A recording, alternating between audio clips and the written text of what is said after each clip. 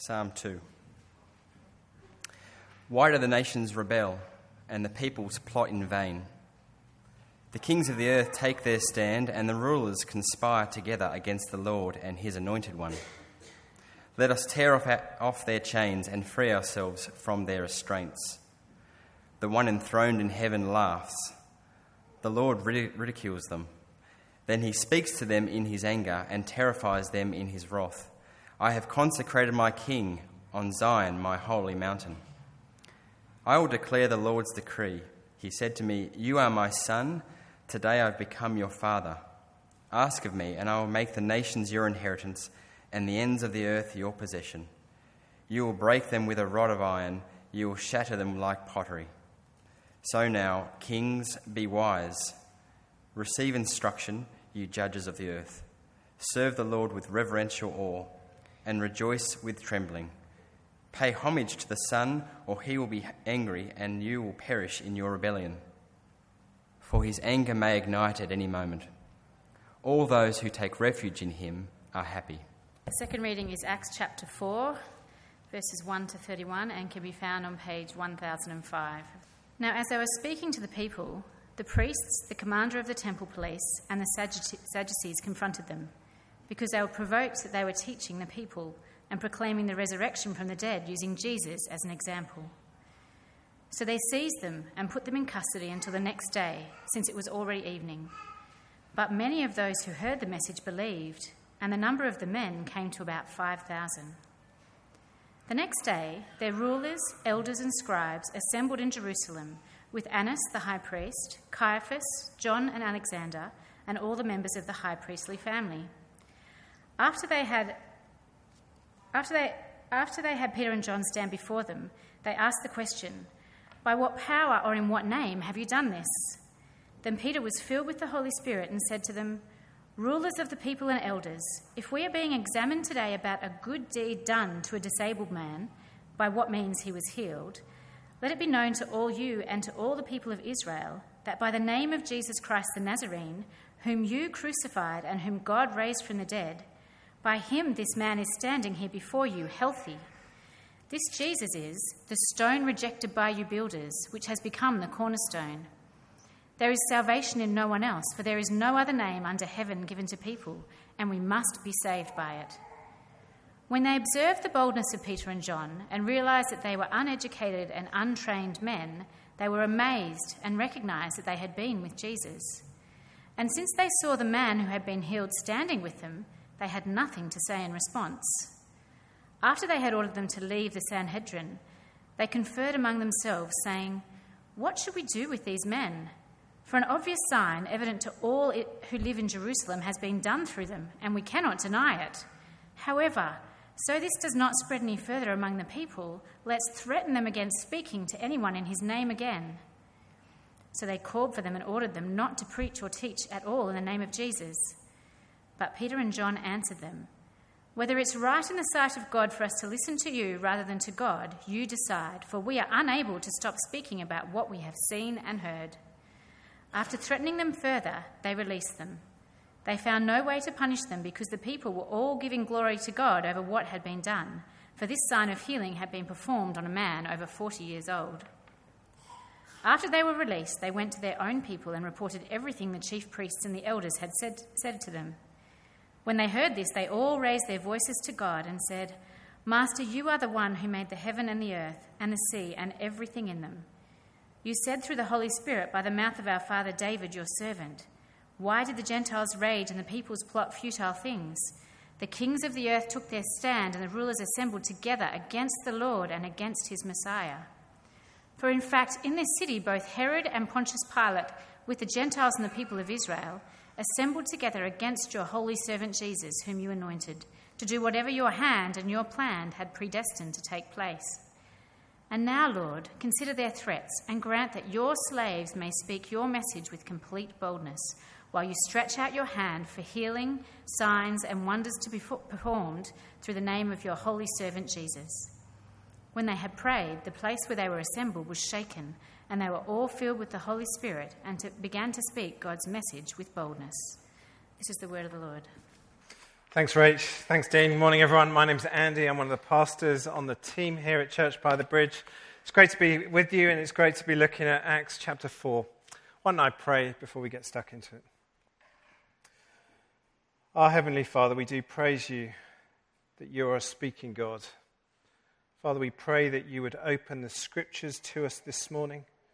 Teach us by your Spirit, through your word, so that we might see ourselves in it, and most importantly, see our glorious Saviour. Amen. Do keep that open. I've done some pretty scary things in my life.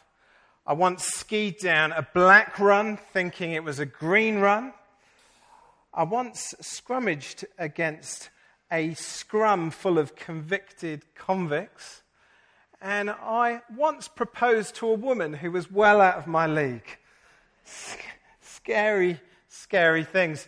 But none of those things are quite as scary as talking about Jesus to the people that I love and the people I know about Jesus who do not know Jesus.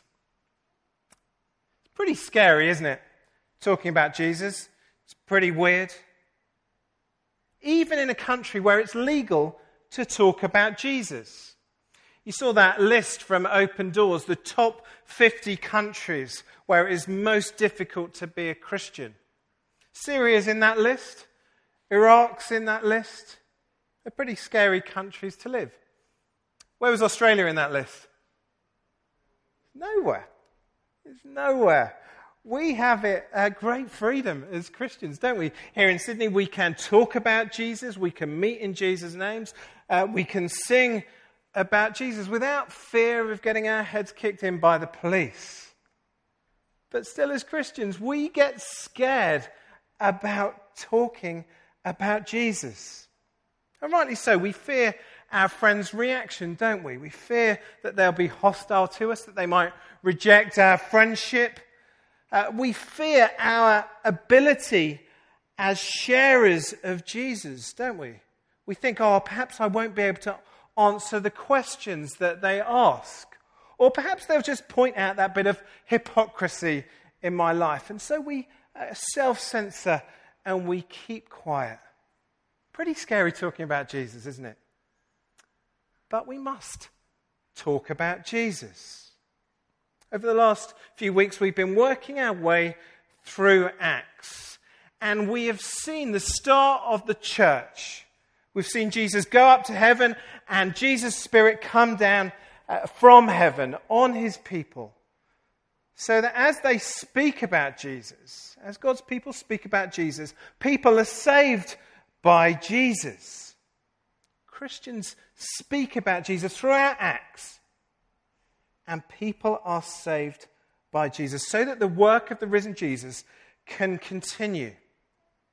Friends, that's the game for today. That's the main game for today. As Christians speak about Jesus, people are saved by the risen Jesus.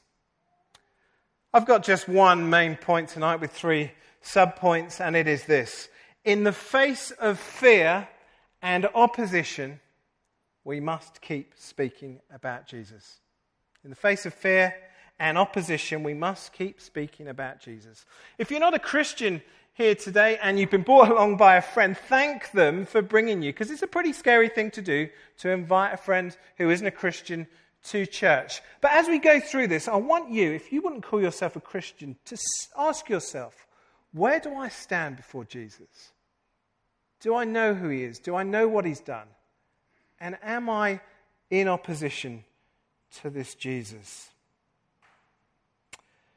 I don't know whether you felt it as we read Acts 4, whether you felt this kind of inadequacy as we see Peter and John speaking about Jesus. They really are these evangelistic guns, aren't they? In the face of real persecution, they say things like verse 12. They say, "There is salvation in no one else, for there is no other name under heaven given to people, and we must be saved by it." They're bold as brass, aren't they? HR policies that have been written for people like Peter and John. So bold. Even their persecutors, notice it, verse 13. They observed the boldness of Peter and John. Well, how on earth are we ever going to be as bold as this? It's scary. There's much at risk when we talk about Jesus. I think there's three things in this long passage this morning. Three things that the Holy Spirit is doing in Peter and John. And three things that we can ask the Holy Spirit to do in us. First thing, Peter and John are certain of the resurrection of Jesus. Just have a look with me at verses 1 and 2.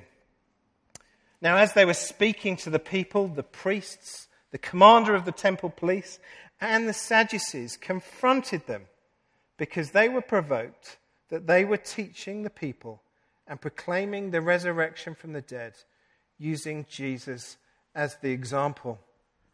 Things have kicked off in Jerusalem because they are proclaiming the resurrection from the dead. And in doing that, we've seen some great results. We hear 5,000 men believe, 5,000 men plus women and children. That is an enormous, quick growth of the church. And as they've preached, as they've gone about doing the work of the risen Jesus, they've healed this lame man. We heard about him last week, didn't we? That should be a good thing, right? It should be a good thing. This bloke has never walked in his life, and he is healed by Peter and John. Should be a good thing, but not for the religious authorities. You see, the lame man, Peter tells us, the lame man is a picture of the resurrection of Jesus. His healing proves that the risen Jesus is still at work, saving people from God's judgment, saving people for resurrection life. Now, religious authorities, they didn't like it. The Sadducees, they didn't like it because they didn't believe in the resurrection. It just wasn't part of their worldview. Well, the chief priests, they didn't like it because they didn't like Jesus. Remember when they killed him? Notice verse 7. It's specifically the name of Jesus that gets their goat. By what power and in what name have you done this? See, there's real danger for Peter and John. Real danger. These are the guys that killed Jesus. But Peter can't stop speaking about Jesus. He can't stop speaking about him. Why? Because of verse 11. He says, the resurrected Jesus is the stone rejected by you builders, which has become the cornerstone. Now, for us non-engineers among us, a cornerstone is apparently a massive brick that holds the building together. Take it away, and the whole building falls down. Engineers, please don't come to me afterwards and correct me. What Peter is getting at is that he is quoting Psalm 118. And he says to the religious leaders that Jesus is the foundation brick of the resurrection life. By rejecting him, you religious leaders, by rejecting him, they've done a very silly thing. They've done a very silly thing. But, Peter says, Jesus' resurrection enables our resurrection. So to oppose and reject Jesus is a foolish and a very sad thing. But to accept Jesus is to be saved by Jesus. To be saved from God's judgment, to be saved from hell, and be saved for resurrection life. Why is that so good? Well, there'll be no cripples in resurrection life. There'll be no sadness. There'll be no suffering. Peter says, no one else can make that life possible. Verse 12, he says, there is salvation in no one else, for there is no other name under heaven given to people, and we must be saved by it. No other religion can do that. No good work, no good deed. Peter says only Jesus can save you. Imagine Peter doesn't get invited to too many barbecues, does he? It's not exactly PC, is it? But if we believe it, we need to say it. I know that comes at great cost, and I know that doesn't come independent of a life that is gripped by the gospel. but we need to say it. Surely that's the loving thing, isn't it? I don't know whether you saw it. There is a YouTube clip of the magician Penn Jillette. He's of Penn and Teller, if you've heard of them. Anyway, he's a massive atheist. He's a famous atheist. And one day after a show, he was signing autographs, and this Christian came up to him and gave him a Bible and told him about Jesus. I just want to read you what he said about that incident. This atheist, he says this: "It was really wonderful. I believe he knew that I was an atheist, but he was not defensive. He was really kind and nice and sane. Looked me in the eyes and talked to me and then gave me this Bible." He goes on. "How much do you have to hate somebody not to tell someone about Jesus? How much do you have to hate somebody to believe that everlasting life is possible and not tell them about it? If I believed beyond a shadow of a doubt that a truck was coming at you and you didn't believe it, and that truck was bearing down on you, there's a certain point where I will tackle you. And this is more important than that." Now, I wouldn't say I hate my friends, I love my friends, but I can easily skirt around the name of Jesus, the name where resurrection, the hope for resurrection life is. I've been tracking my week as a reluctant evangelist. I really am a coward. And watching myself skirt around the name of Jesus. So I've talked to a dad up at my son's primary school about boats and church rather than Jesus. I've talked to one of the au pairs that takes some other kids up to the school about church and about One Direction, I think, instead of Jesus. It's very easy to talk about religion. I talked to a family member who I love dearly about my ordination a couple of weeks ago. Instead of Jesus, I skirt around Jesus. I don't mention his name. I'll talk about religion. I'll happily do good deeds to them. But when it comes to talking about Jesus, I'm a big old coward. See, I don't need the Sadducees on my back and the chief priest to keep me quiet. What I need to keep speaking, though, is a reminder of the resurrection of Jesus. See, the resurrection of Jesus changes everything. If we are convicted of what we are saved from and what we are saved to because of the resurrection of Jesus, then that changes everything. Peter says, verse 19 and 20, "Whether it's right in the sight of God for us to listen to you rather than to God, you decide. For we are unable to stop speaking about what we have seen and heard." Do you remember when you were like that? Perhaps you've been a Christian for 10, 20, 50 years. I remember when I first became a Christian. I could not stop talking about Jesus. It was pretty annoying. My wife said the same. She used to go in and talk to these hard fashion professionals and would talk to them about Jesus. But as time has gone on, Jesus has featured less in my conversations. I imagine that is the case for you. And I think, as I've been reflecting on this, Jesus features less in our conversations because the wonder of resurrection life has become dull. We've become immune to the wonder of it. We need to know with certainty the resurrection offered in Jesus. Well, second thing we need to be bold as brass in speaking about Jesus is that we need to be confident of God's sovereignty. Confident of God's sovereignty. Verse 23, Peter and John get released from the religious authorities and they go back to their church and they pray with their mates. And look at the prayer. It's amazing. It really is amazing. Verse 24, "Master, you are the one who made the heaven, the earth, and the sea, and everything in them." See, Ed prayed earlier. They appeal to God as creator. And they say, "We know nothing is outside of your control and nothing is outside of your power."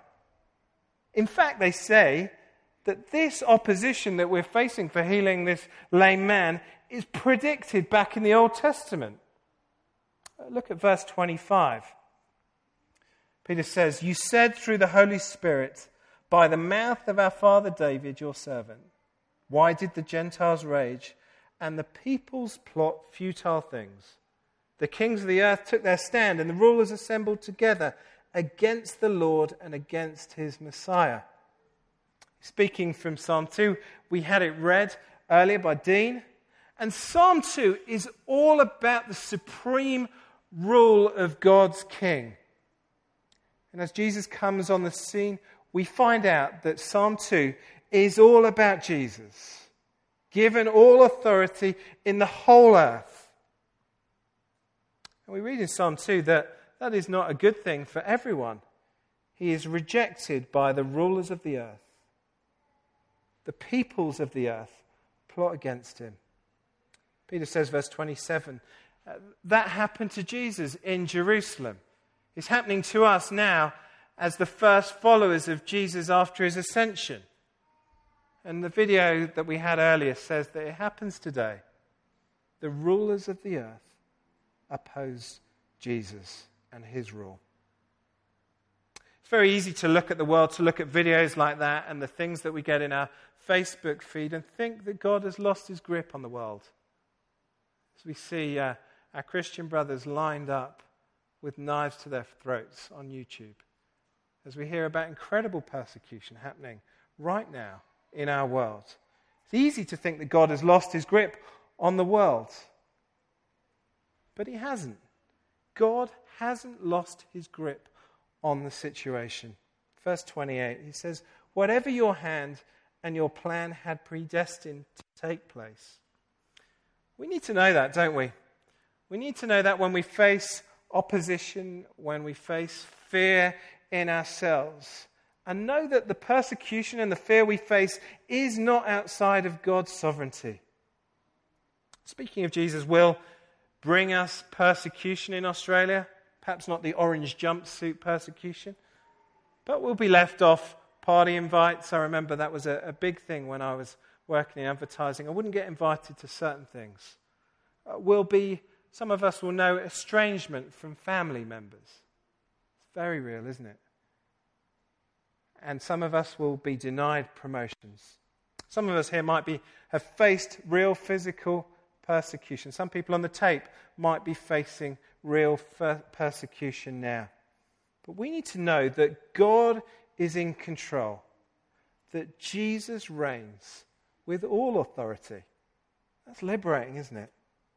See, everything we fear about talking about Jesus happened to Jesus first. Everything we fear might happen if we talk to people about Jesus happened to the disciples.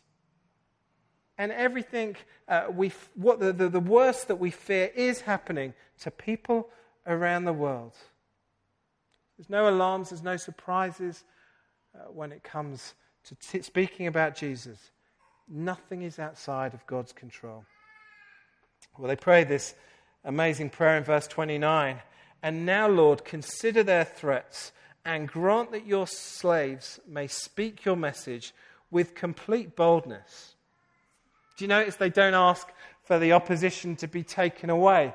Pretty interesting, isn't it? They ask that they would be bold. Grant that your slaves may speak your message with complete boldness. I think we need to be praying this prayer more, don't we? We need to be praying it for ourselves. We need to be praying it for each other. Asking God that he would give us opportunities as the people he's made us, with the people he's put in our lives, opportunities to speak about Jesus. Ones that we can spot and ones that we can handle in the way that God has wired us. I had an experience of praying a prayer like this the week before last. I had to have a scary conversation with one of the teachers up at the primary school that my kids are at. I was pretty nervous about it because it meant I would have to speak about Jesus quite explicitly and how that affected our lives. So I was praying Please, God, make me bold. Please make me bold. Give me opportunities to speak boldly about Jesus. And do you know what happened with this teacher?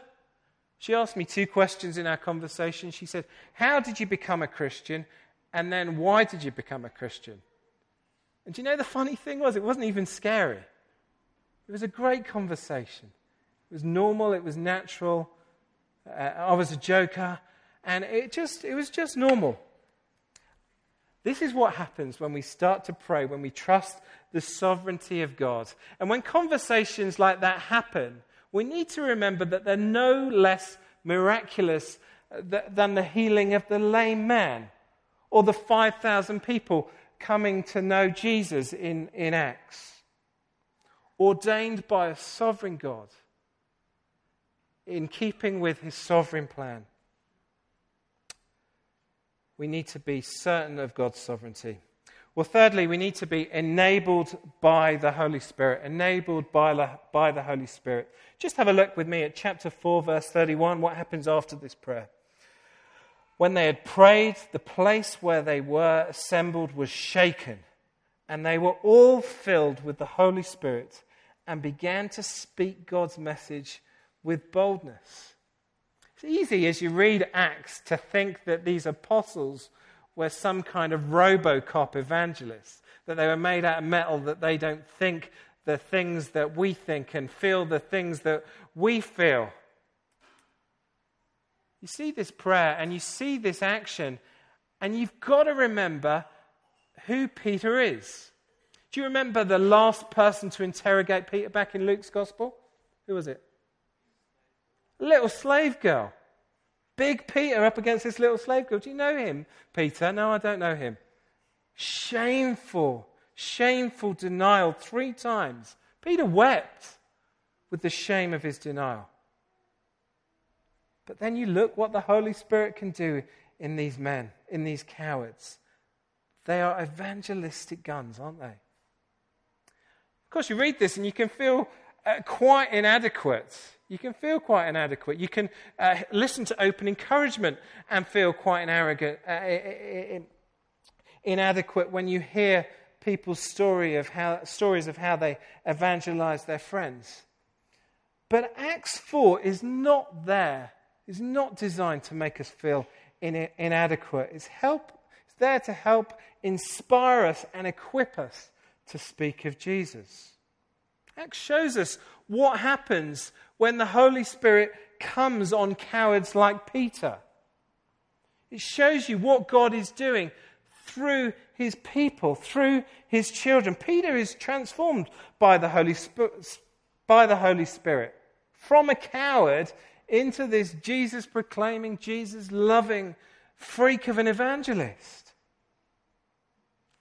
Turn over the page and just look at from chapter 5, verse 17. This is where the action continues after the incident we're going to have preached on next week. Chapter 5, verse 18, they are banged up in jail. Verse 19, an angel breaks them out of jail. Verse 20, God commands them to stand in the temple complex and tell everyone about Jesus. Now, they could have legged it.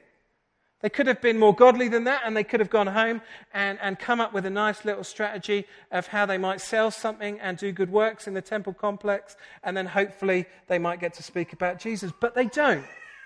They go into the temple complex and they preach about Jesus. There's real threat of death. They wanted to kill them, but they couldn't.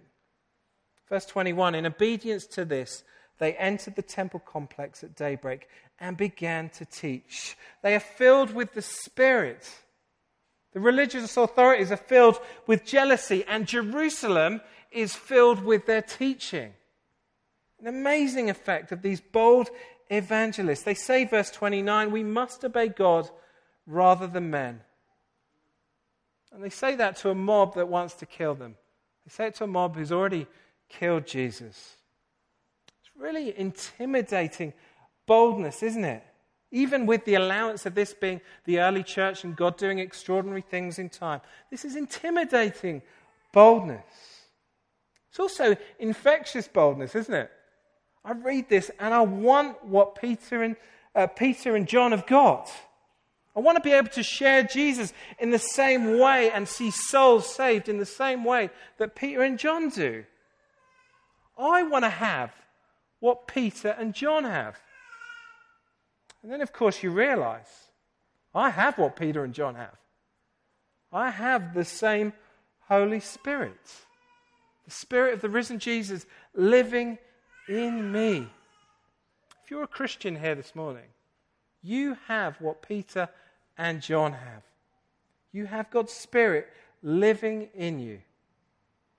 And God has given you that so that you can keep speaking about Jesus in the way that God has wired you, the person He has made you, to the people that God has given to you in your life.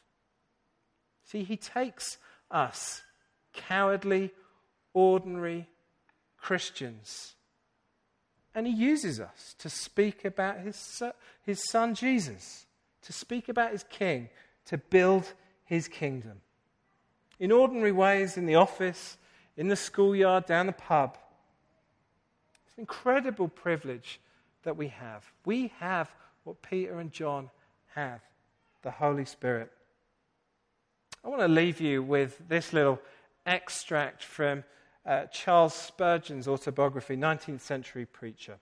He liked looking at the gas lamps being lit around the streets of London one at a time. And he says this: "I do not know his name, nor his age, nor his residence, but I saw the lights which he kindled, and these remained when he himself had gone on his way. As I rode along, I thought to myself, how earnestly do I wish that my life be spent in lighting one soul after another with the sacred flame of eternal life." What a glorious ambition that would be, to give ourselves for our tomorrow and our lives ahead. Let's pray that God would do that in us.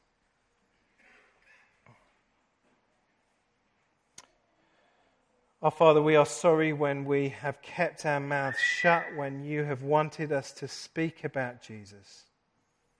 Father, we are intimidated by that task that you've given us. We're intimidated by Peter and John. But Father, we are reassured that you have given us your Holy Spirit, that you are at work in your world, making your Son known.